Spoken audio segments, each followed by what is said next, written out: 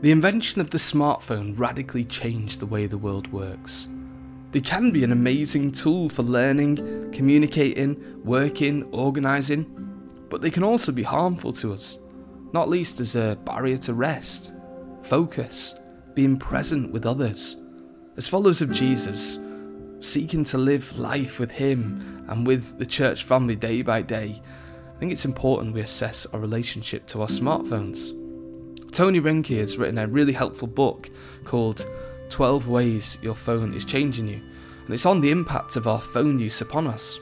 One effect, he writes, is that we ignore our flesh and blood and create a tendency to over-prioritise the relatively easy interactions in the disembodied online world and undervalue the embodied nature of the Christian faith.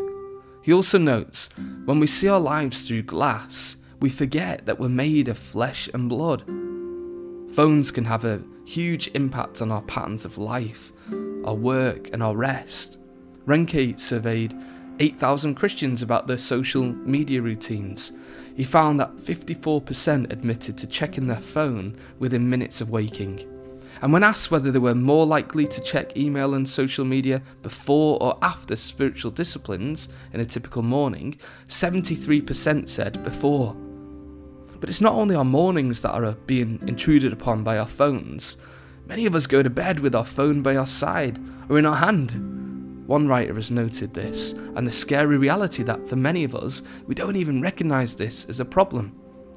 They write, the smartphone is not only, as an increasing number of psychological studies now suggest, making us depressed and upsetting our sleep patterns, it's reshaping even the most deeply rooted aspects of our lives with such unrelenting, brutal effectiveness that we scarcely have begun to grasp the extent of it.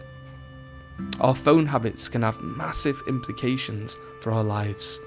As James K. Smith notes, the rituals we adopt around the tiny computers in our pockets can either eat us alive or release us for relationships.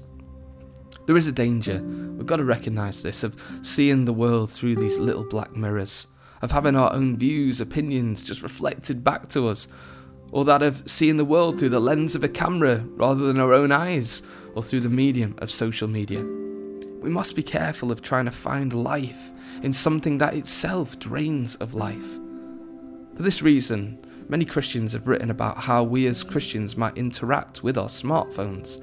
Andy Crouch, the author of The TechWise Family, writes of how his family are attempting to live for Jesus in a technology-saturated world.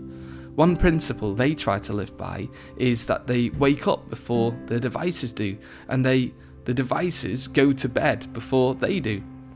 Justin Whitmell Earley, the author of The Common Rule, talks about how we must realise that the morning is a formative moment, and giving our attention immediately to our phones does something to us.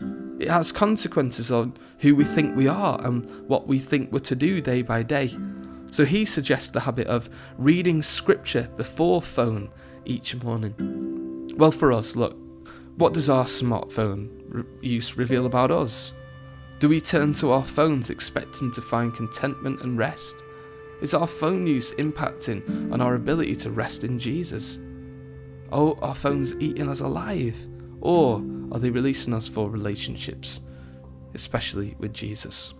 These are questions that we might think about today, reflect upon as we seek to do life with Jesus and His people in a technology-saturated world.